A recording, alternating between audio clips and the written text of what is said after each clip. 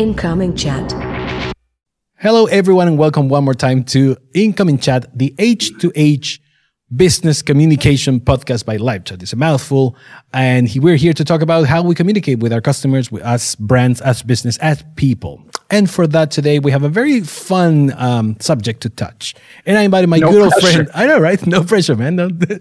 Mr. Karim Hassanian, welcome to the show. I hope I said it right. I always mess it up, but welcome. That's part of my brand. Part of my brand is having people somewhat say my name close. You know, it's Karim Hassanian, but it doesn't. You know, it really is just as long as I'm in the room and you have my email correct, then there we go. Fine. That works. Yeah. I can see it happening in the late night show. Is it Hassanian? Did I say it right? Yeah, I'm trying to get to the point where I'm just Kareem, like Madonna. You know what I mean? And eventually you'll be just a symbol, like Prince. Well, great to have you here, brother. Great to have you here. Thank you so much for having me. It's our pleasure. Kareem, we're going to be talking about comedy, and we're not going to make you tell jokes unless you have a good one to tell. But otherwise, we're going to talk about how we communicate. Comedy or humor in marketing. How are the things? By the way, Karim is going to tell us a little bit more about himself and why am I asking him? Because he's not only a marketer, he's also a stand-up comedian. I've seen some of his comedy around on the internet, and he's funny. But we're not gonna do that today. We're just gonna focus on marketing mostly. So, Karim, just give us a little idea of what you've been doing lately with your agency as well. For sure. Well, in terms of why you invited me here today, I'm just that is luck. That I'm like, but for me, I work at I have a content studio here in Toronto, Ontario, so in Canada, and but we work with a lot of brands, multinationals, and help agencies as well. The reason, so Swell, basically in a nutshell, I mean, without being too, pitchy, if we're trying to stay human, but like our whole thing is creating content, how it, in our opinion, it should be for the, the next century and going forward. Actually, how basically all content is created except for in advertising, right? And in our model or in our feeling, a lot of the traditional agency structures were built to reflect the the corporate structures that existed for since the Mad Men era, right? And that's like a vertically integrated kind of system, which for content these days, I mean, that it worked great when media was all en masse, right? When everything was to was going to three, you had print, TV, and radio. So that was it. So, I mean, yeah, exactly. And if you could blanket those airwaves that got you you could see growth, you could see ROI, it was easy. But nowadays, there is obviously many, many more platforms. I'm not speaking out of school for that. And the reality is, every other piece of content that you engage with has your producers, your strategists, and your creatives all in the same room, kind of building and shaping what the end result looks like. So that's really kind of how we really started to think about Swell in terms of strategic consumer engagement. So not just adding more content, adding more content noise. Yep. It's really, really honing in on, what you guys were speaking about, that human element and how to actually translate that effectively and in the right platforms for the right brand. And that starts with really having a deep, strong understanding of your brand. So I'm not being funny yet, but there's a lot of I was waiting for the punchline. That's really kind of the core of what we do. That stems from the fact that I was and still am a commercial director for many years. Worked through I had my production collective. That collective got absorbed into the traditional agency world. Worked for a few large scale traditional agencies, and the thing that I found was that in those systems, you had and I kind of was coming in when social was just becoming a major revenue earner, right? We're talking like mid late 2000s, right? So where you're still just getting into some of these new systems, Instagram and all this kind of thing. So for me, what I got tired of is I would, as a producer, and bringing so many different people together to build a creative, but you had your strategy siloed over here, and they send, hey, you need to say this into the creative. So the creative is like this, and then the creative calls up a production company, right? Or me. So, and for me, that separation really, I found, led to a lot of disjointed content and things that did not, I got tired of bringing teams together to watch a piece of content and a lot of client money run through a feed. And to me, that was, it just wasn't the most effective use. So in a way, you were trying to solve your own problem. Exactly. And it's, call it, you can call it vanity or whatever you like. But for me, the traditional agency structures, their incentives are different now. It's based on, awards, right? Like, and if you're a creative, how you move up as a copywriter, I don't think I'm saying anything crazy, is that you're trying to create award-winning work. And if you're a strategist or an account manager, you're trying to help that client. Yeah, exactly. And hopefully you're trying to help that client. And then when you get to production, everybody in production, I love working with production teams because they're just trying. Why I think they're sometimes the most pure is because they have to put every single element of everything they do into their job, whether you're lighting, catering, whatever, because that's how you get more work. So I wanted to bring that work ethic into like, this agency and content studio. So like the best of both worlds. Yeah. And so we kind of bridge this strange gap where we work with publishers as well. So some of the biggest, I'm not sure how much I should or shouldn't name drop, but some big, some content publishers. So, I can speak about the ones that I work with, Screen Rant, the large scale YouTube and social channels, who are kind of publishers, influencers, if you will. They come to us because they have brands that are always trying to engage with their market, and they know how to speak to their audience exactly, and know, they are data driven. They know what image is going to keep their audience in the right, keep their audience watching the whole way through. And where brands come in, a lot of the time they say, well, we want to engage with this target audience, but we're not sure how our brand message translates to that kind of content. So we kind of help bridge the gap a lot of the time for that. And then on the on the client side, we try to make them think a little bit more like the publisher. So a lot of the time, we work with clients and we'll help them build out their own, it's a strange business model, but we'll help them build out what their in-house content looks like, what their brand studio looks like, and help them actually develop their in-house capabilities. And we come in for some of the higher level commercial content and whatever. It's not necessarily only visual, copywriting, whatever.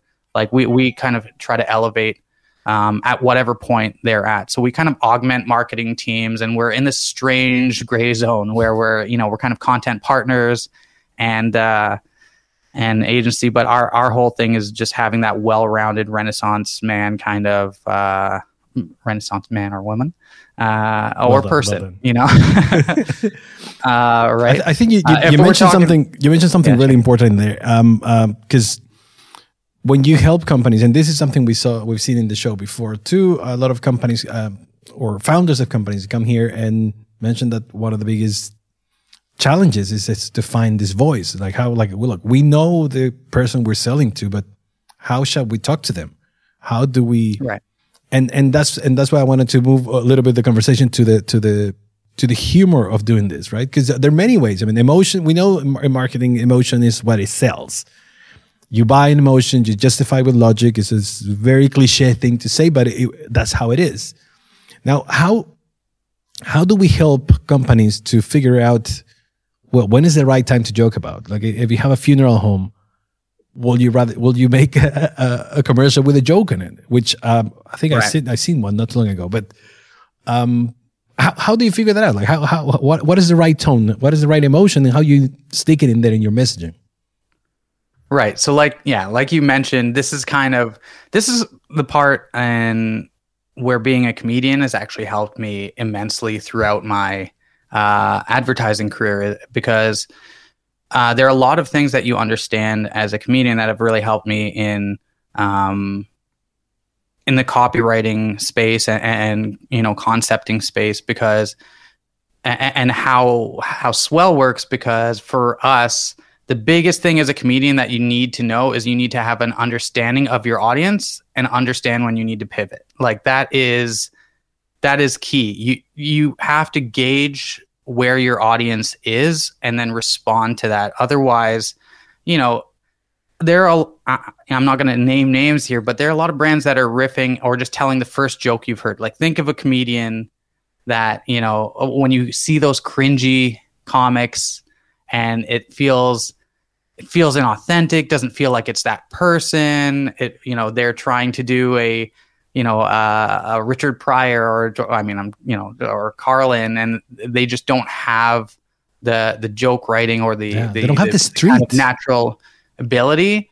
And that's not to say that can't be helped or can't be fixed. I know a lot of comics that 10 years ago it wasn't. A lot of people, they're talking to empty rooms, and that's a whole other thing. But it's really about reading the room. So there's kind of three different elements of how comedy or my comedy background has influenced my my career. Is there's that comedy in your personal approach to creative, then there's comedy kind of in your personal approach to strategy, and then in your personal approach to sales. So in terms of sales, that's obvious. It's, you wouldn't know it here, but it's easier for me to speak, in the boardroom and pitch and tell people like this is the idea, and that storytelling element is very key. But then, when you get to creative sometimes, and sometimes when a brand is left to themselves, obviously you're writing as a committee in a lot of situations, and let's be real. Like the average CMO lasts now, what is it? It's something like 24 months, less than that. And your average C-suite, your average CEO, over 80% of Fortune 500 CEOs are over the age of 65, right? So their sense of humor might not, but their target brand might be, 24 to 40. You know what I mean? Yeah, so they'll be completely disconnected to it. Exactly. So sometimes when left to their own devices in terms of how to speak on, especially on social, when they don't engage in the platforms, it's like, I don't know, it's like Judy in accounting telling a joke, right? And that's not I'm not trying to slam Judy. Sorry, Judy. Right? Like, this isn't an actual person, but like, I'll give you an example. I used to work with a person who like I loved like dearly. She's the sweetest person, but sometimes when she talked to me, I literally could, I didn't have anything else to offer back. And a lot of other types of media are passive, right? A lot of the, TV, print, radio are not as they're not engagement based. It's you kind of absorbing it, right? So, but with a social platform, the person needs to be able to kind of have some sort of response. You want to elicit a response. So when I used to talk to this, when I remember, like, I loved who the person was. She's very kind, very sweet. But sometimes, I'd be like, "Hey, how are you doing, Jane?" Let's say her name is, right? "How are you doing, Jane?" And she'd go, "Oh, well, my horse just had babies," and that's great. Like, but like, what am I going to say to that? Like, I don't have any horse baby knowledge. You know what I mean? I can't engage with the conversation at all. So all you can kind of say is that's nice and move away from the water cooler. Like, and that's how a lot of brands, they think if you just, hey, this is what I do, people will go, great. But if you can't translate how that affects them and why it means something to them themselves. I mean, humans, we're if this pandemic is showing us anything, we are very focused on ourselves. Oh, yeah. You know what I mean? We love ourselves. Right. So you just have to make sure that you have an understanding of who you're speaking to. And that's a big core of like how we approach any piece of content, is you have to understand first who you are speaking to, and then you frame the conversation around that. We're all quite familiar, I guess, with the hero's journey, right? Mm-hmm. In storytelling, the traditional, Pixar hero's journey, you have your, and you have your hero, you have the problem, the obstacle, the villain, right? Your antagonist that holds you back from the goals that you want to reach. And, when you're trying to kind of overcome that goal, you usually find some sort of magic resource. That magic resource helps you overcome the obstacle and get to your end goal, right? And the thing is, most times when you're kind of going through that hero's journey with clients, the first thing they'll do is think that they're the hero, right? Which is natural. Of course. But you need to position your brand as not the hero, but the special resource. The audience is the hero, right? You're helping them on their story, right? Like on their journey. So you have to frame what the problem is. Maybe they might not even be aware of the problem, but you have to frame the problem and say, this is how you get over this problem, us, right? And that's how you kind of really attract an engagement and kind of a story. And so telling the first joke you've heard, jumping into the room and just saying what everybody else is saying, I mean, that's a great way to get drowned out. And I think there's still the kind of this, even though we've had, social media for, well over a decade and more, you could say a couple decades, depending on who you start with. There's still people who see it as like crossing a threshold into the internet. I still always have clients, God bless them, who kind of come in and say, look, like we're trying to move online. Yeah. Digital marketing. And yeah. And it's like, well, that's a giant world. Like there's so much. There isn't just one thing online. Online is the biggest mass market that there ever has been, but that has also created extreme segmentation. So you have to really understand who and where the people are that you want to speak to are online, and kind of speak to that. I have one more analogy, but if you have another question, No, bring it up, because I really like the one with the hero's journey. So keep I like to talk a lot about when I'm talking to brands, I like to say, okay, let's take the R out. Right. So let's think about bands, right? Think about how bands and marketing of bands and how music has changed, right? Because a lot of people connect to music, even if they don't necessarily, because everyone's kind of in their bubble, especially when you're in it doesn't matter the size of your company, that's where you go to work every day. That's the circle you're in. Those are the people that you're in. You are completely embedded in that world. And it's important to get outside of that if you want to connect to an audience. So to me, I would say, look at how bands kind of approach music after, the Napster, streaming, Spotify revolution, right? If you're a big band, if you're a giant band, if you're a giant brand, you have a legacy, you have an image. People know who you are. They're going to listen and hear what the Rolling Stones are because they're the Rolling Stones. They're going to check out what Apple's up to because it's Apple, right? Or whatever. But if you're an emerging band, you're an emerging brand. There, the light went off. That's my joke. No,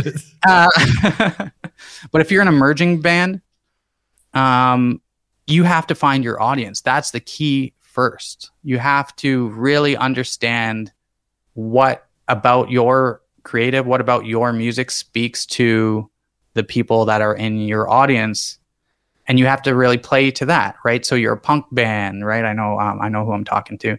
If you're a punk band, the next album's a hip hop album. Sometimes it's going to be hard to kind of keep the same momentum up. We're not necessarily in the days anymore where you can be Paul Simon and just drop an album of just rant, you know what I mean?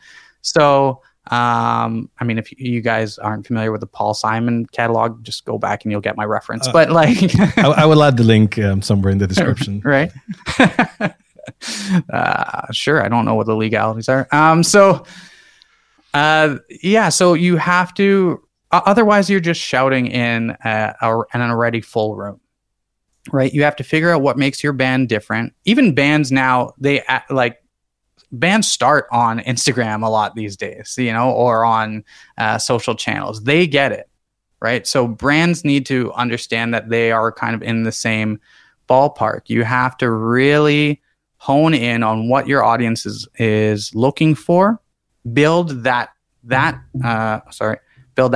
small audience, and then let that grow over time as friends, or as that starts to build, and then you'll start to get the momentum going. But if you don't start with that initial audience understanding, then you might as well just be in the crowd listening to the bigger band and just shouting that, do you know about my shoes? It's just, you're not going to get anywhere. And I think that's a problem. A lot of people are speaking to themselves out there, or speaking to the other people in their business, right? Now that you mentioned that, because I was thinking of what's happening with brands in general. Like, first of all, you're right. The digital marketing scenario or internet is huge, right? There's hundreds of millions of brands and personal brands and whatever you want to call it. They're all over. Everybody's screaming at the same time. And there is one funny joke that works on one side, and suddenly everybody's telling the same joke. I mean, it's got to go to Twitter, whatever's trending, it's trends because someone started it, right? And everybody wants to join in. Do you think that comes out of a lack of creativity on doing something, or it's just the pressure for marketers? Like, look, we need to get into this trend. Otherwise we're not going to, if we miss it, we're going to be in deep trouble. I mean, I don't think it's a lack of creativity, because I've met, I think the best marketers that I've worked with are, they're incredibly flexible and have, and they can be creative. It's not just, and this is something we push back hard against. It's not just copywriters or people in an agency that are creative. Anybody can have creativity. It's about how you form the creative. So it's the same again with comedians. Comedians aren't the only people that can tell jokes, but what they are is people who know how to form jokes and know how to deliver them, right? So that's, to me, it's really about helping form that, what that is going to actually look like or translate like. Sorry, can you give me the question again, just the last part of it? When you see this wave of everybody repeating the same joke over and over, right? Yeah, sorry, I remember. So, yeah, I mean, the idea of piling on is incredibly, it's tempting. Everyone, trending is a big part of every one of these social media elements, but it's about telling how your story plays into that trend, why you are relevant to that trend. If you're not relevant to that trend, stay out of it. Create your own trend, tell your own story. You don't have to jump on every single bandwagon, because every other brand, every other person is already on that bandwagon and already talking about it. So if you have a natural place to embed yourself in the conversation, do it. But do it from your own perspective, and actually have a perspective from your brand. This is especially true in this last year. Every content strategy for all of my clients, throughout the entire year, we build, months down the road strategies Obviously, in March of last year, they all just went like everything just went up in smoke. Yeah. Those plans, you can't, and every 2 weeks, I think we forget at the beginning how every like week, was like a year. I mean, it still feels like that in a sense, but I mean, at the beginning it was, we need to talk about COVID. Everybody, how do we approach COVID? How do we talk about it? 2 weeks later, it's like everybody's sick of this. Everybody's sick of COVID. Everybody's tired. How do we talk about selling again? Naturally. How do we talk about our brand again? Naturally. Then 2 weeks after that, it's what's our like? Do we have a position on Black Lives Matter? What do we say? And how do we seem authentic about it? And that's a real thing that everybody's feeling. And those kinds of movements also, you have to have a very deft touch. Otherwise you are in big trouble, right? If you don't show genuine empathy, if you don't show genuine,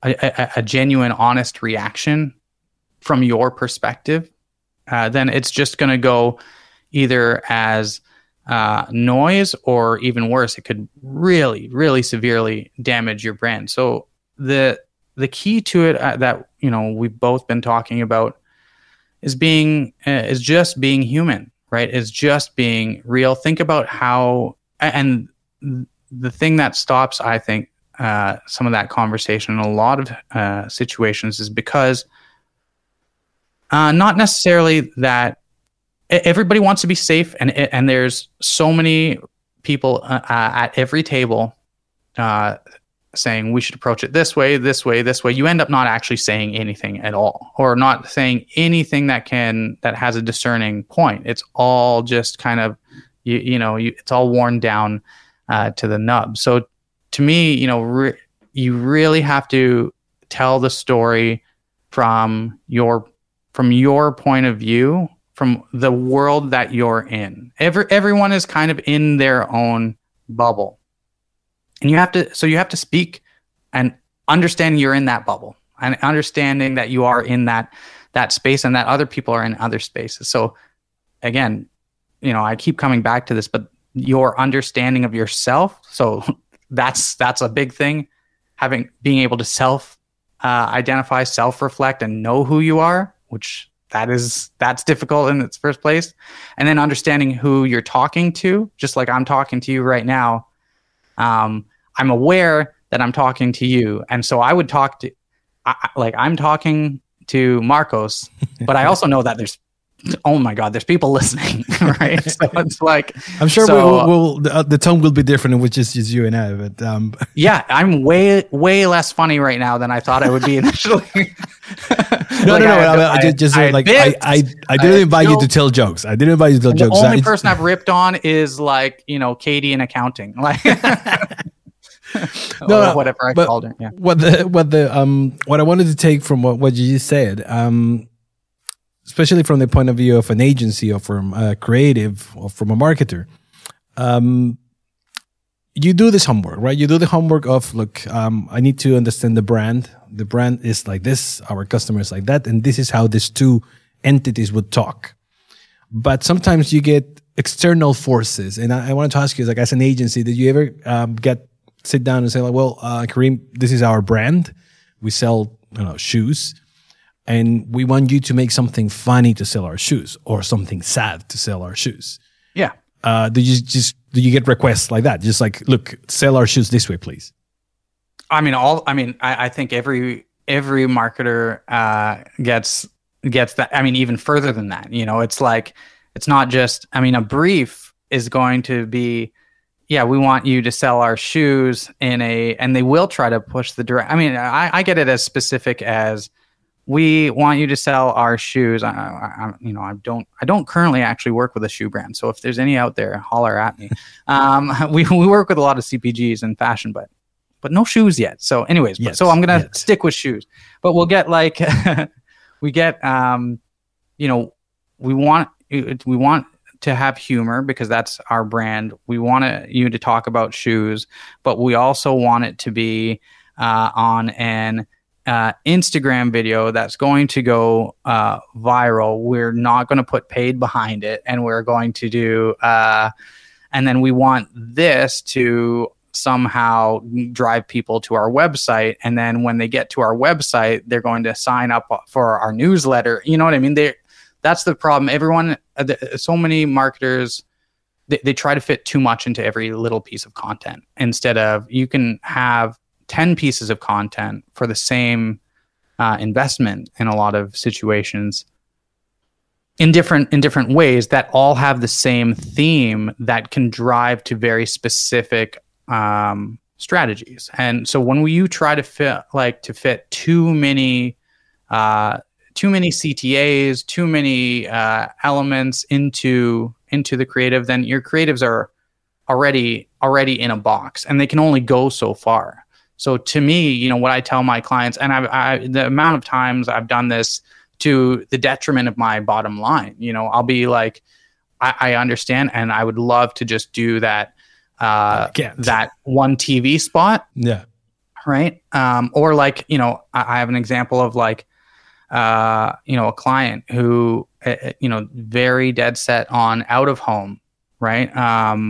During and print during the pandemic. And we're like, well, print is down everywhere. So maybe you'll get more bang for your buck out of it. And then an out of home, I mean, nobody's out of their home. Like, why are we driving? You know, like people aren't driving past billboards. Why are we, you know, instead you could do you could take that money and push your social further, or you can take that money and do a bigger TV media buy. So really, you know, but sometimes, again, from like people who've gone through 30 years of marketing, it's really hard to tell them that, like, okay, this blanket media strategies are not going to be as effective anymore. You're going to burn a lot of money, where instead you can really focus in that money on doing something that that's actually going to get you a return on investment. So and it's hard. That's always a difficult conversation to have. I always say I spend almost as much time, probably more time, convincing folks to not spend their money as I do to get them to spend it. You know, I go, I like to tell them, like, hey, you can do this. Do more, yeah. There's no just one way anymore. And that is also tough. Marketer, you know, a CMO has a limited amount of time to really show that their work is going to, you know, further the company, right? With a CFO. And like I said, you know, the average CMO is under 2 years, right? So they have a short window to really show that they can provide growth. And a lot of the time, you know, it's a difficult conversation to kind of go in there and say, well, you need to build you have to do A, B, and C, and then this growth will take, you know, a certain amount of time, and in this platform, and then you start investing into this platform, and then you start like building a whole strategy. And that's why there's so many, in my opinion, again, you know, there's a lot of one-click marketing strategies out there that are more than willing to, and more than, you know, some of the best salespeople are marketers. And so it's like, you know, buy my course, buy my thing, and you know, then click on this one thing, AI, magic words, and all of a sudden you'll have, you know, your Fortune 500 company will be into the stratosphere. But for me, it's just not. It's not. You have to invest in the work, and you don't have to do all the work yourself. But somebody's got to do that work. Somebody has to understand who that audience is, and somebody has to understand how to speak to them naturally. And if that's, you know, if that's not you, someone else is going to do it. Somebody's going to do it. Somebody is going to do it somewhere along the line, right? So that strategy needs to be kind of first and foremost. Otherwise, yeah, again, you're speaking to yourself. Now, it's a very ethic approach in general, right? I mean, there's more than ethic; it's just the right approach. That's how you should do things when you know what you're talking about. But at the same time, you see brands taking a different stance of like, we're just going to make a lot of noise, very loud. We're just going to do something outrageous and let's see how it goes. Like, how do you feel with just, especially agencies thinking like, oh, they're paying us $1 million. We're just going to put a naked fat guy on top of a building with a sign of, and I don't know. That's the first thing that came out of my mind. I would advise them against that. Probably. But you know what I mean? It's like they will do something like that. They just make a lot of noise, and I mean, they're brands that work like that, and the strategy works. Like when you go and see Wendy's Twitter, I find it hilarious the way they treat any subject in such a funny way. They will dump on McDonald's or whatever with no bad consequences. Totally the opposite. They create this voice, right? But do you think it's an easy escape, or you should, or it could be a strategy behind those things, like taking it to the extreme level? No, because I mean, like, so it depends how you define making noise. So if the way you see that is having an extremely aggressive media buy in one market and having this, outlandish ad, I mean, that's fine, but there's always going to be somebody, and there's always going to be a brand that's bigger that has a bigger media buy. And there's always going to be, if you're a brand, you're not competing just with other brands anymore. It's not McDonald's versus Burger King. It's McDonald's versus Netflix versus any other piece of digital content that is fighting for attention these days. So again, you have to make it organic to where people's attention are, and like chasing vanity metrics to grow engagement. I mean, is in a lot of senses. I mean, I get why it's tricky for a marketer, because they need to be able to show something. You need to have something in a chart that you can show your CFO and say, look, here's a pie chart, or here is a growth chart. Like, so it's, if you're chasing vanity metrics, that's fine. But and if you're paying for views, great. But does that mean that those people will convert, right? Is that going to actually get you the growth engagement and have people kind of coming back and understand? There's a lot of times, like I've done a lot of videos with clients that have been, and again, this goes back to what I was saying about award-winning campaigns.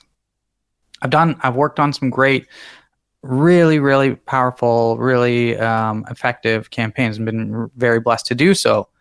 But I've definitely also watched that after that campaign goes, that campaign is over, and then that brand, nobody it didn't really translate down the line. It was going back to my story about brands. There's a lot of one-hit wonders, and bands, right? There's a lot of people who can do one thing big, and that's great. But what benefit does that give you from a sales strategy over time? You want to have ongoing engagement and you want to be top of mind. And I mean, every marketer has been trying to be top of mind of a consumer for, the longevity of that consumer's life. So to do that, you have to actually build some sort of rapport with that consumer. So it's, I mean, there's the thing is, there's hundreds of ways to do any specific piece. There's not just one way. And, and being up to date and on top of what platforms are doing is a huge part of that these days. And, your average marketer it's when you're embedded in a company, you have so many things that you got to deal with first, right? Before, that you're dealing with your internal politics. You're dealing with, you might have most, large scale brands these days have, one agency that's And that does your print, that's trying to also get your digital, and one that's doing your digital that's also trying to get your, TV buys, and one that does your so you have a million people telling you giving you different directions, trying to say different things that are going to increase your revenue. So it's really, it's hard for them to understand who to listen to and how to actually quantify that return on investment. Right? Like there's your ROI, and then also to quantify your return on engagement. That's not something yet you get immediately. That's very true. That's very true. And if you have to, because we're gonna have to wrap up because our cameras are getting hot. Right. But if we have to give an advice to, there's a small startup right here that they get a big investment, and the venture capital say, you need to spend $1 million in marketing. And they call you, so Kareem, we need help. What shall we do? Where shall we put our money? Like, what will be the best, or what you think it will be the best for them to do? Well, I know it's not a lot of money, to be honest. I mean, right now, marketing. Jesus. Yeah. Oh, I mean, sure. But $1 million can do a lot, right? And any agency, there's a lot of people out there that'll be like, $1 million? Yes, give me $1 million, and your company will be awesome. It will be amazing. We'll spend it for sure. Yeah. Yeah. So that's a really good question and a really interesting question. And I'm going to again not really give you an answer. So I'm going to say, so you're the first thing I always say or always do is like, you have to have some sort of consumer analysis, right? First and foremost, know who you are talking to. I've said it 100 times during this podcast.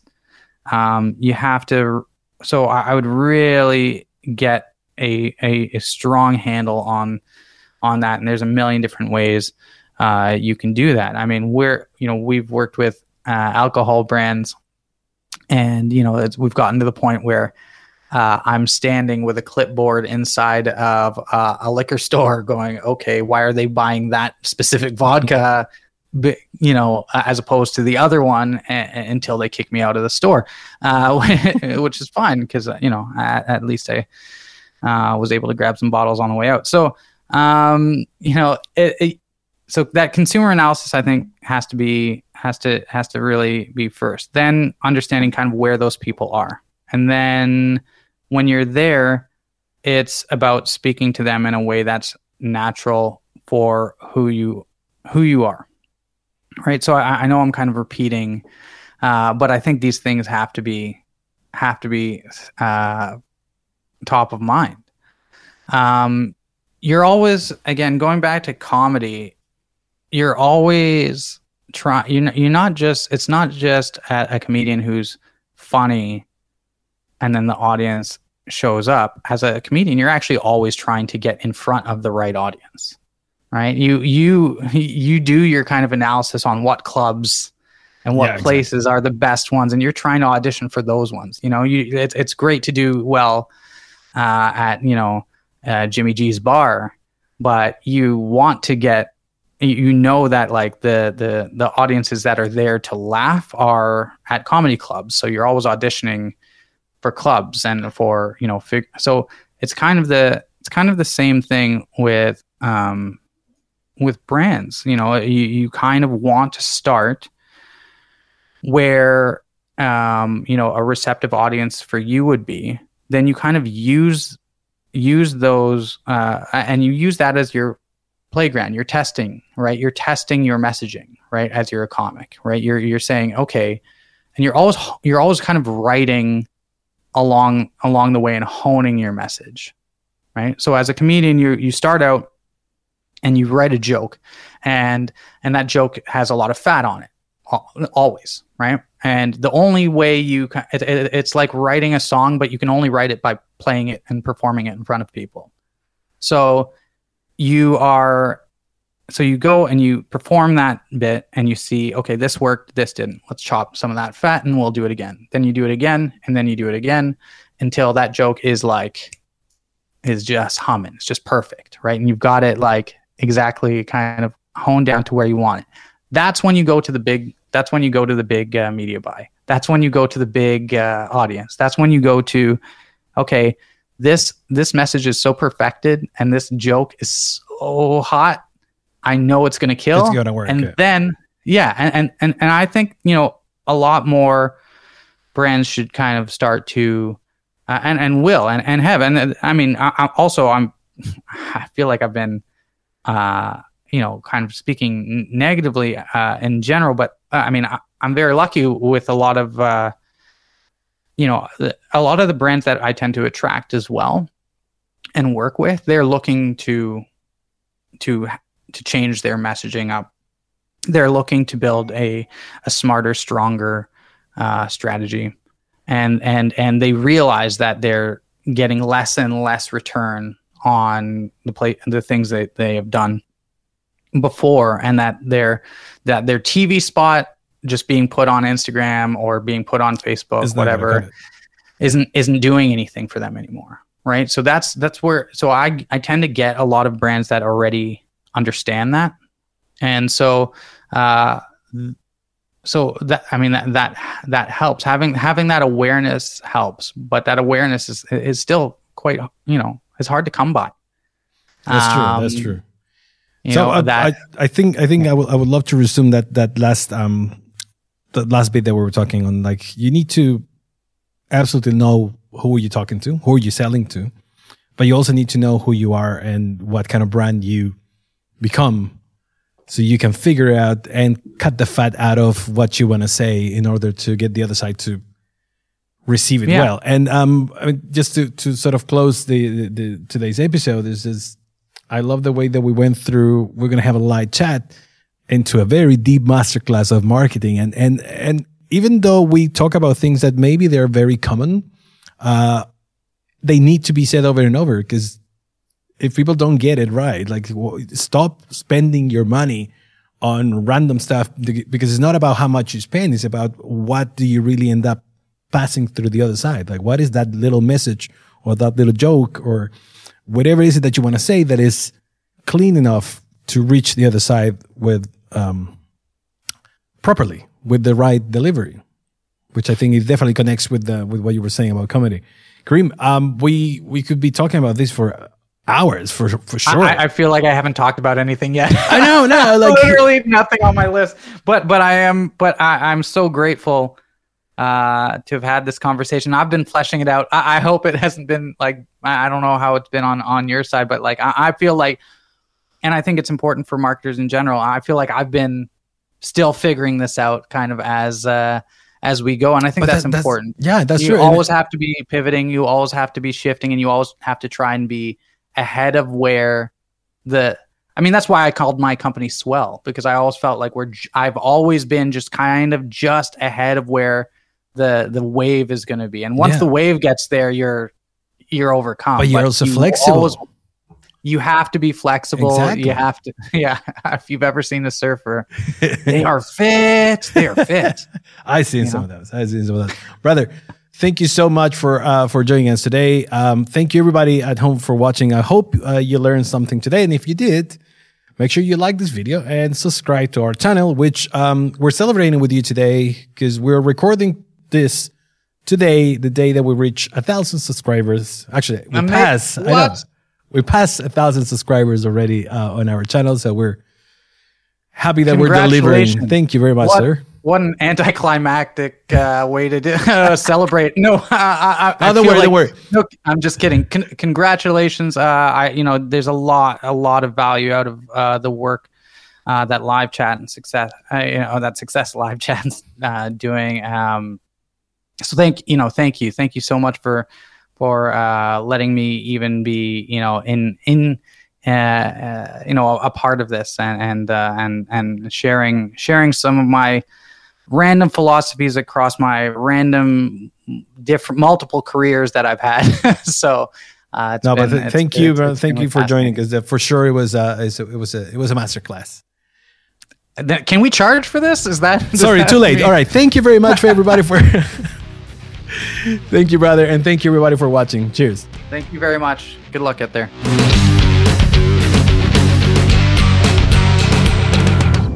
Incoming chat.